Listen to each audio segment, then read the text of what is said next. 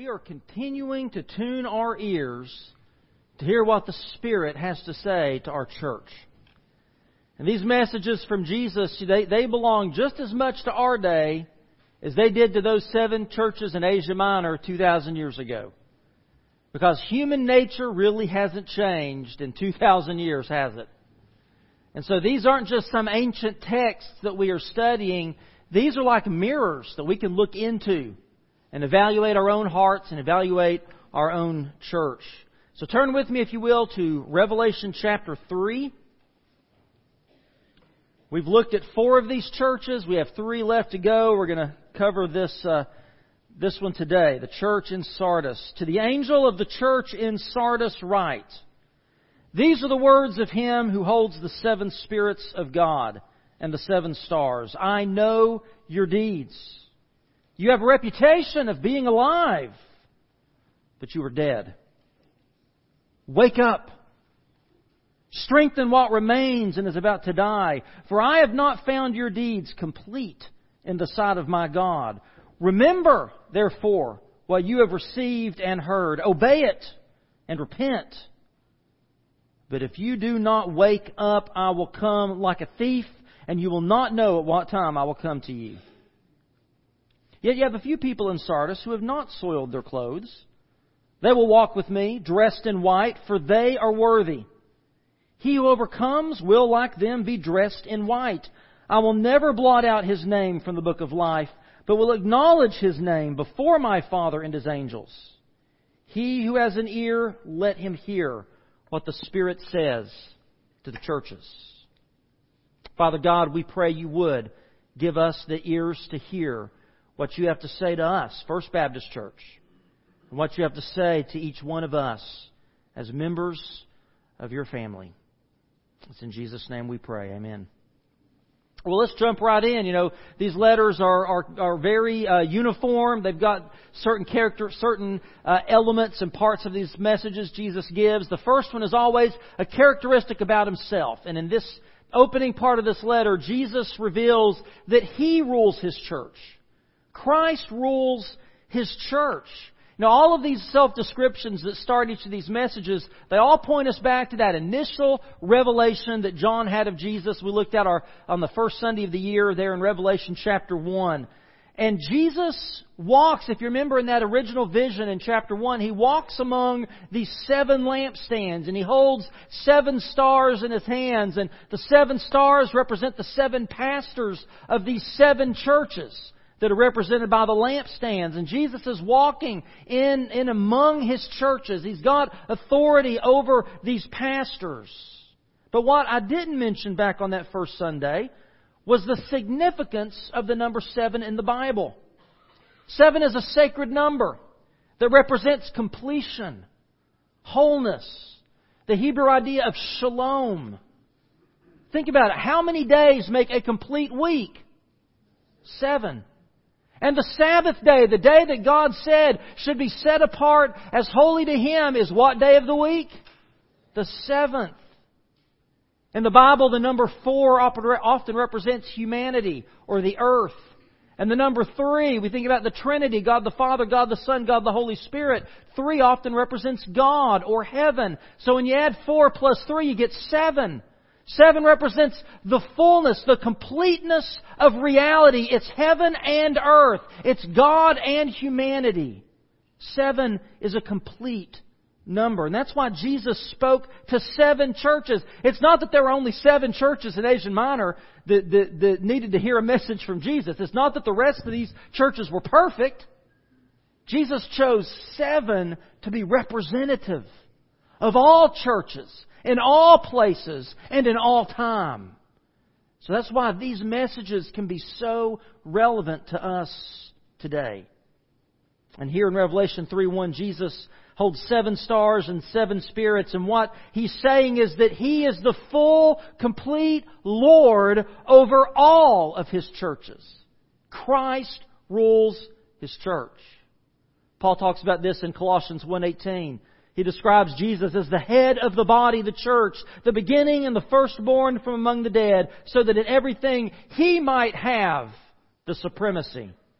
Jesus is Lord of the living and the dead. He's the King of all the universe. He's the head of the church. He is our all in all. He is sovereign and He is supreme.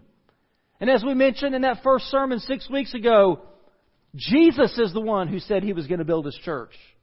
Jesus is the one who shed His blood on the cross and died for His church. Jesus is the one who is at work purifying His bride to be presented to Him when He comes back again. It's Jesus' church. It's not your church. It's not my church. It's Jesus' church. And Jesus has a word for His church if we have but the ears to hear. And the first thing we need to hear, and here we come to the second part of this letter, the compliment. We need to hear this compliment from Jesus. Jesus told this church that they had a reputation, the reputation of being alive. Their reputation was that they were alive. Now, this is kind of a backhanded compliment from Jesus, isn't it? Because He says you've got the reputation of being alive. Now, Jesus said of this church, and He said it of several of these churches, and it's true of our church. He says, I know your deeds. He said it to Ephesus. He says it to this church. He says it to us. I know your deeds. In other words, Jesus is saying, I'm the Lord of the church, and I keep my eyes on it. I'm checking up on you. I'm not disengaged. I'm not disconnected. I know what's going on. I know your deeds. And Jesus says, based on what I've observed, I see that you have the reputation of being alive. Now, we all know that a reputation can be true or it cannot be true, right? I mean, some people, they can put on a show and they can look like they're smarter than everybody else, and they can look like they're more successful than they really are. They can look like they got more money than they really got. They can appear to be nicer people than they really are. I mean, we can fool people. You and I, we can fool people into thinking that we're cool and confident. We've got it all together. We've got all the right answers. We can make people think that. When in reality, we're insecure and lonely and self-centered and coming apart at the seams. And just like the church in Ephesus, the church in Sardis looked like they had it going on. They looked great to outsiders. This was a church with lots of programs. They had great worship services. They had an all-star staff, and they were involved in serving their community. People would drive by this church and look at this church and say, man, that church has got it going on. That church is alive. But then the other shoe drops. Jesus brings them not just the compliment, the backhanded compliment, but He quickly tags that with a criticism. The reputation was alive, but the reality, they were dead. They were dead. The believers in Sardis were comfortable and content to rest on their laurels. They were driving on the fumes of past successes. But their reputation was without reality. They were basically spiritual zombies. Now, being close to Atlanta, I'm sure you guys have heard of the show The Walking Dead, right? And there's all these movies and TV shows about zombies. I've never really been interested in zombies. I don't understand the fascination. But there's some kind of a weird fascination in our culture with this walking dead, the living dead. Zombies are like walking, grumbling, unfulfilled people. They're in limbo, aren't they? They're not alive, but they're not dead. And only their actions give the appearance of life.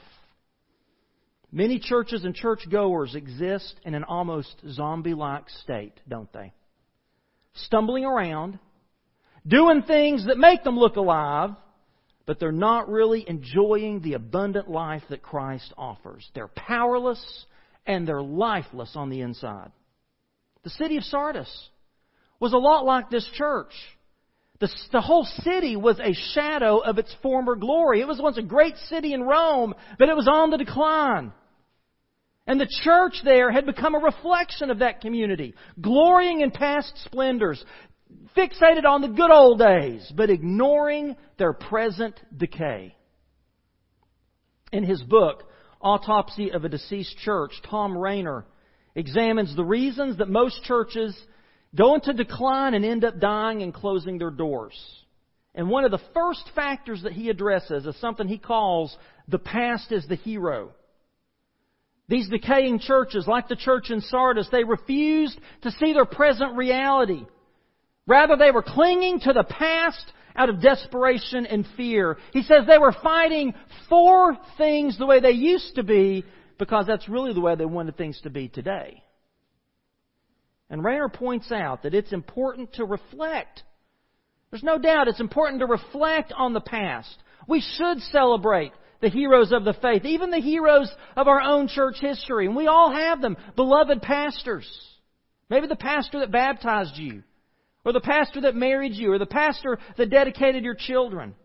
We have visionary leaders that we can look back and we can celebrate them and give God thanks for them. We all know hard-working, faithful, sacrificial members of this church who are no longer with us, and we wouldn't be here today if it weren't for them.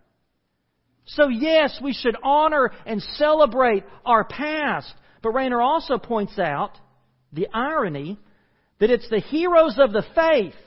It's those very people who sacrificed their way of life, their comforts and preferences, because they believed that the future held the best days, not the past. They made sacrifices for their comfort for our sake. Shouldn't we make sacrifices for our comfort for the sake of generations not yet born?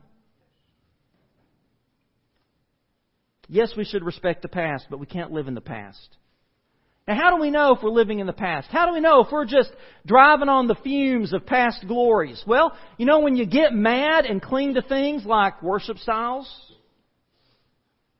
making changes to particular rooms or buildings on the campus, when you fail to accept a new staff member, or you focus more on your own comfort than on the needs of others, those are a few ways we can know that maybe, just maybe, we're clinging to the past. And I believe that the Spirit of God is grieved by a church that's so content in the status quo, so comfortable with itself, that it's basically fallen asleep at the wheel and is careening towards the cliff of irrelevancy. And no amount of man-made efforts or programs will ever make a difference in that kind of church without the church waking up to reality, repenting of their sins, and getting right with God. As we heard in our Old Testament scripture with that valley of dry bones, it is only the Spirit of God that can bring the dead back to life. They had a reputation of being alive, but they were dead. They were clinging to the past. They were living in former glory while they were dying. And so Jesus gives them some commands. In this next section of His message, Jesus gives a multi-part command and He gives a chilling warning. But first, let's look at the wake-up call that He gives them. He gives them a wake-up call. Twice He tells them, wake up. And that's the first step for a church, or for us as individuals, for us to experience personal renewal. The first step is to have an honest awareness of what is wrong.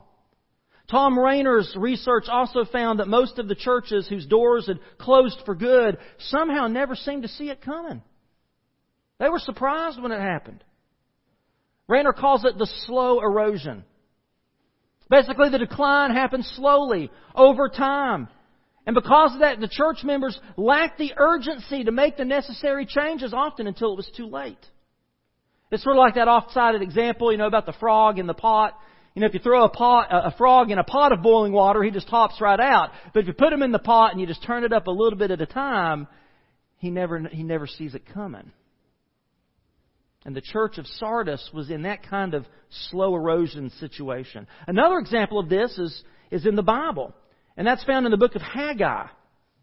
After the exile from Babylon and the Jewish people began returning home to Jerusalem, they started to rebuild the temple. You remember the stories of Ezra and Nehemiah where they fix up the walls and the gates and they begin to rebuild the temple. But then years passed and the temple of God sat unfinished. Why? Because the people got distracted by repairing their own houses, tending to their own comforts.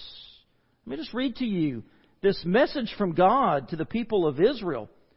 Haggai chapter 1 verse 1, in the second year of King Darius, on the first day of the 6th month, the word of the Lord came through the prophet Haggai to Zerubbabel, son of Shealtiel, governor of Judah, and to Joshua, son of Jehozadak, the high priest.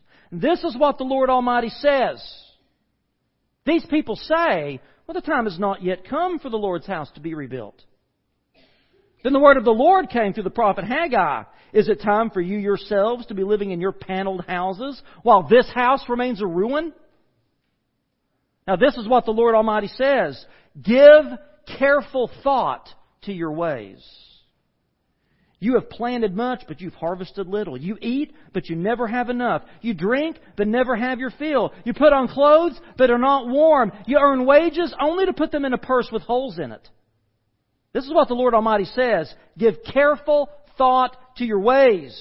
Go up into the mountains and bring down timber and build the house so that I may take pleasure in it and be honored, says the Lord. You expected much, but see, it turned out to be little. What you brought home, I blew away. Why, declares the Lord Almighty? Because of my house, which remains a ruin, while each of you is busy with your own houses. Picture it. God's temple. Dirt on the foundation. Vines and overgrowth covering it over. See the decline? But then God speaks, why did you not notice this decline? Why did you stop building my temple? I think God was a little upset with him, don't you? For over 16 years, the people of God neglected the house of God. It was a slow erosion. But then God tells them, give careful thought to your ways. In other words, He's telling them, wake up! Wake up! Stop focusing on yourself. Assess the situation and give careful thought to your ways. And the Lord stirred up their spirits to act, and they began to build the Lord's house again.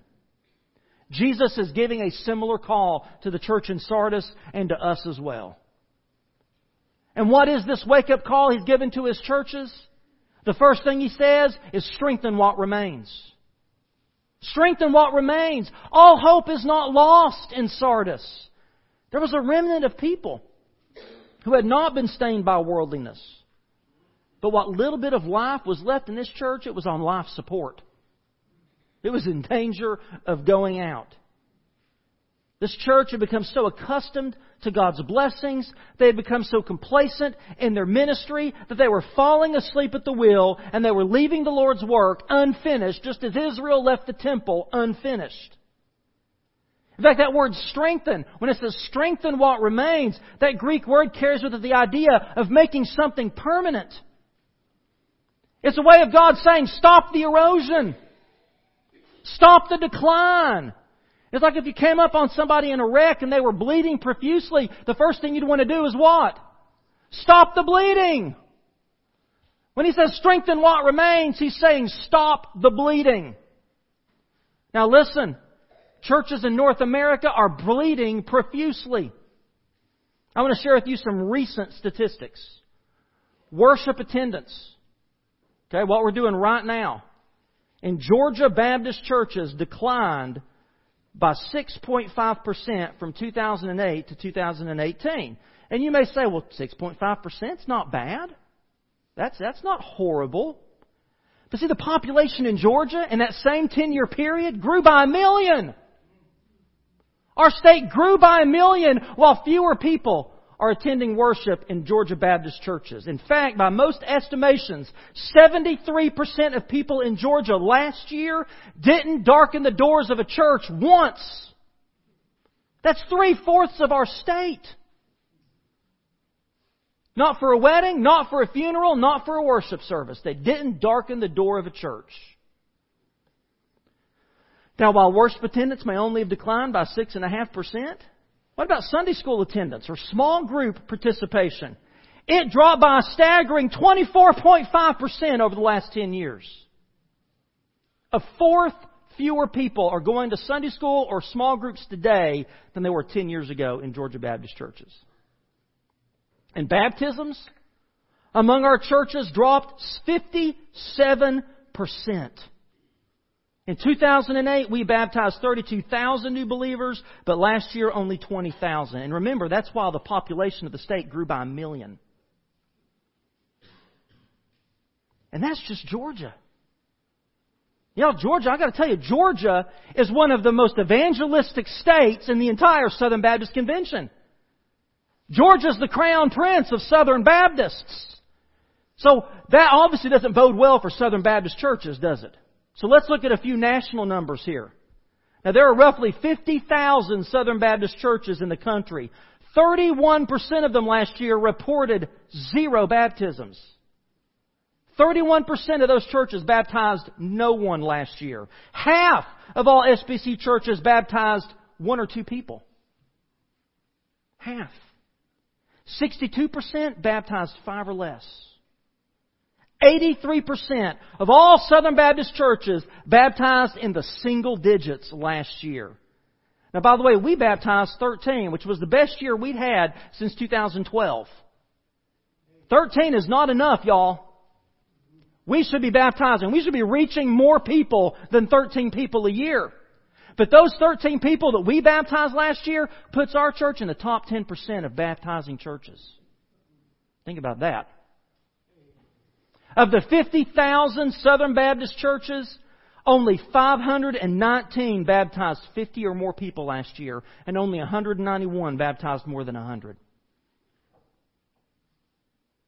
And we wonder what's going on with our country.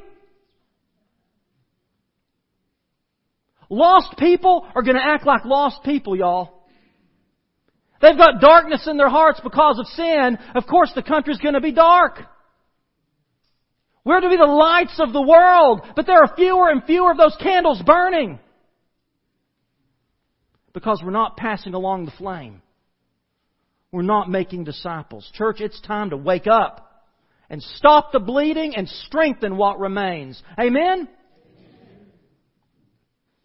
Now here's the crazy thing about the church in Sardis, and it's true for us too. They faced little or no persecution. Now if you remember, as we've been looking at these messages, Jesus often says something to these churches about their endurance, their persistence. He knows the hardships they've endured, the persecution that they've faced. He makes no mention of that to the church in Sardis. No mention of persecution. No mention of being faithful. No mention of endurance whatsoever. And I wondered why. Well, I did a little bit of research, and the impression is that the church in Sardis, they weren't making disciples. They weren't sharing the gospel. They weren't bearing witness to the lost. They were a church that baptized 0. So the community around them may have seen a respectable church, but they saw a church that was neither desirable nor dangerous. They were a decent church with a dying witness and decaying ministries.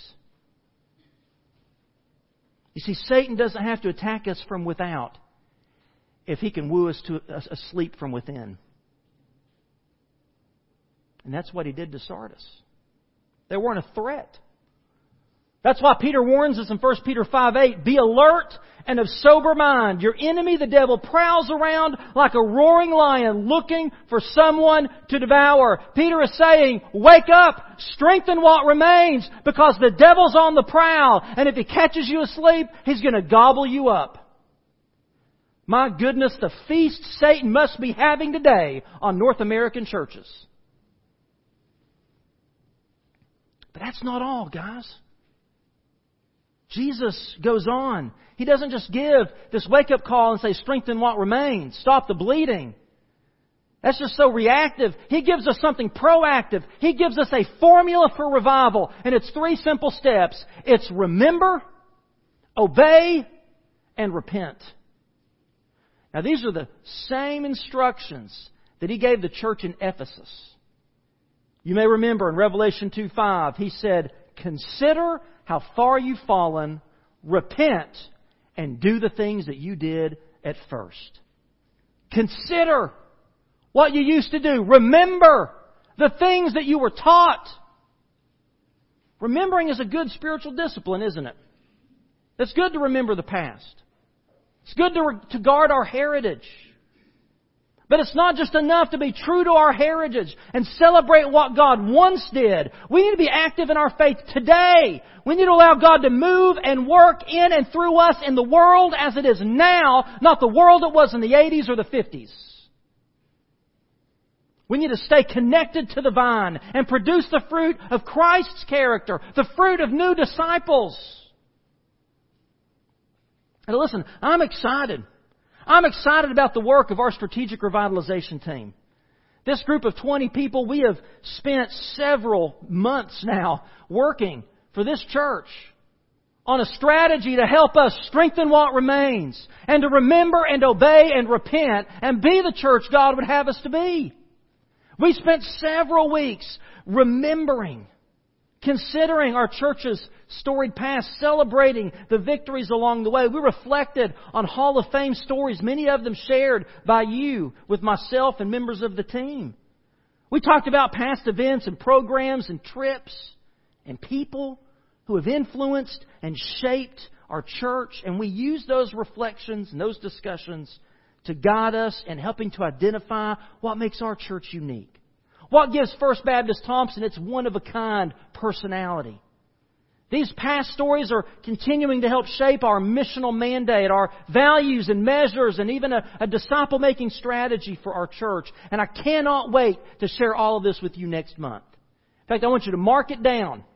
On March the 24th and March the 31st at 5:30 in the Fellowship Hall, we're going to take 2 weeks to present to you the team's findings and our proposed strategy for church revitalization. And then we're going to vote on whether or not to adopt that proposal on Sunday morning, April the 7th. These are going to be important days in the life of our church, and I want every single one of you to be a part of it. And as a part of all of this, I'm also excited that we're going to have with us in a joint combined Sunday school class and in worship that morning, Dr. Steve Parr. Now, Dr. Steve Parr, he is on staff at the Georgia Baptist Mission Board. He is an expert in the state of Georgia on evangelism, particularly in dealing with the next generation, and that's everybody from infants through college.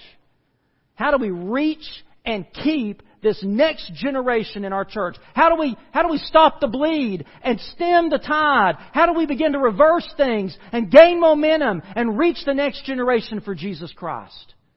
Because if we don't, heaven help us.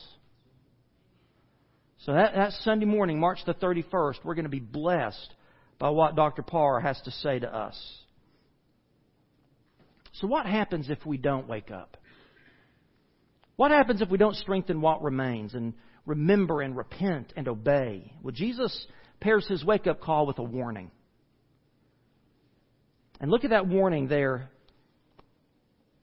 in verse 3. If you do not wake up, I will come like a thief, and you will not know at what time I will come to you. Now, obviously, Jesus isn't a criminal, right? We can all agree Jesus isn't a criminal. He may have died between two thieves, but Jesus is no thief. But Jesus is using this shocking illustration to get the church's attention. And He's saying, if you don't wake up, I'm going to come in judgment on you the way a thief comes on a sleeping sentry. And you're not going to see it coming, and you're not going to know, but I'm coming. I mean, you think about it. If I told you that you better not go to sleep tonight because I know a thief's coming to your house, you going to get any rest tonight? No. I mean, this is one way to unsettle our slumber, right? So Jesus is trying to shock us awake. And it's interesting when you look at all these messages, Jesus warned churches in different ways. In Ephesus, He warned them that He was going to remove their lampstand. In Pergamum, He said He was going to come and make war against them with the sword of the Spirit. And here Jesus is warning Sardis that He's going to come on them like a thief, unsuspected in the night, if they don't wake up. And I'm glad to say that I believe that we as a church, I believe that we are waking up. I believe that we are in the process of strengthening what is good and repenting of and changing where we've been disobedient or negligent. And so I think that this next part is especially for us an encouraging promise to those who do wake up. Jesus makes a commitment that if they wake up, if they overcome, their security is found in His victory. See, most dying churches still have a remnant of dedicated people who are still on mission. They're still looking to Jesus above all. They've not defiled their garments with worldly ways. So Jesus uses this interesting metaphor about white robes. Now, as we've seen before, Jesus likes to kind of personalize His metaphors with particular locations. And Sardis was well known for their woolen garment manufacturing. They made clothes. They were in textiles. And if you pair that with the Roman practice that when an army came home victorious from a battle, all the soldiers would wear, these victorious warriors would wear white togas, and they would parade through the city to Caesar's palace to celebrate with a great banquet. And as they would enter the king's palace, the general would pronounce each of their names to the emperor. What Jesus is saying is if we allow ourselves to fall asleep, we can't be victors in the battle over people's souls because we've allowed ourselves to become casualties. But if we remain alert, if we fight the good fight, Jesus will dress us in the white robes of victory. He'll parade us to the palace of God our King, and He'll pronounce our names before God the Father. Jesus isn't saying that if we fail to overcome, He's going to erase our names from the book of life. This isn't about losing your salvation. Jesus' phrasing is very careful here. He's conveying affirmation and security for those who confess His name as Lord and Savior. Jesus is saying that if you belong to Him, He's not going to blot your name out of the book of life. Scholars say that a lot of the Christians in Sardis were once Jews in the synagogue. And when they converted to Christianity, their names were struck from the register in the synagogue. And some of these Christians may have even been threatened to have their Roman citizenship revoked. What Jesus is saying is that even if we face rejection from others in the world, our citizenship in heaven is assured. And Jesus Himself will confess our names before the Father. Isn't this good news for us today? Jesus has already secured victory for those who follow Him and join in His message and mission of reconciliation. The pressure isn't on us to win the war. Rather, we're simply called to be faithful warriors in Jesus' victorious battle. I want to conclude this morning with a warning and an encouragement. The overall warning of this message is simple. Let's not grow comfortable in our church. Let's not be content with past successes. Let's not assume our best days are behind us, or we'll find ourselves in the slow erosion of a feeble church. And here's the encouragement. No church is beyond hope. No Christian is beyond hope, so long as we're willing to wake up, strengthen what remains, follow Jesus into the battle for souls, do the work of making disciples. And if we do, we will overcome. And we'll find the security of our future is in Christ's past victory. Amen. Jesus has already fought the battle. He's already defeated sin and death. And if you surrender your life to Him, if you join Him, He promises that someday you're going to wear that white robe of victory. Today you can know the peace, love, and joy of Jesus Christ if you will just wake up to the reality that you need a Savior. Will you do that? Will you take an honest look at your condition and come before Jesus and confess your sins and receive His gift of eternal life? You know, being a part of a church, coming to church, doing X, Y, Z, that's putting on the appearance of life. But you're still dead inside. It's only when we throw ourselves upon the mercy of Jesus Christ, it's only when we confess to Him our sins and beg His mercy to forgive us and save us that we become alive from within. Have you experienced that? I invite you to come this morning and to know the life that Jesus Christ wants to give you. Maybe today God is laying upon your heart to unite with this church. You know, we're not a perfect church. And let me tell you, there is no perfect church. And if you ever find a perfect church, don't join it because you'll make it imperfect, right? We're not a perfect church. But I can tell you we're a church that is seeking to wake up and to be alert and to pay attention to the world around us so that we can meet the needs of others with the love of Jesus Christ and share the good news of His hope with them. And if you want to be a part of a church like that, I invite you to come and unite with us. Whatever God has laid on your heart, let's stand together and pray, and you come as He leads. Father, thank You for this message, a message that we all need to hear. Father, it's so easy for us to get lulled to sleep. It's so easy for us to get fat and happy and comfortable with all the blessings that You've given us. Lord, most of the people in this room, we don't really know what real want is in this country.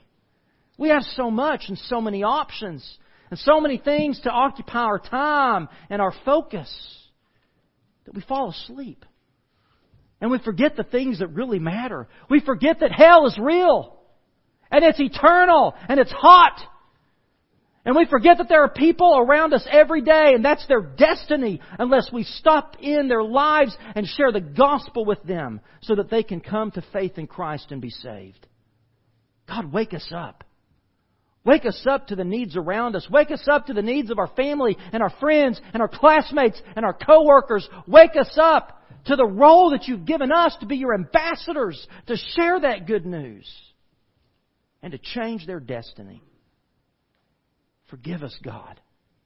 Forgive us as individuals and as a church. Forgive us as a denomination for being asleep at the wheel while people slip into a Christless eternity. God, stir within us a passion and a burden to motivate us to wake up. In Jesus' name we pray. Amen.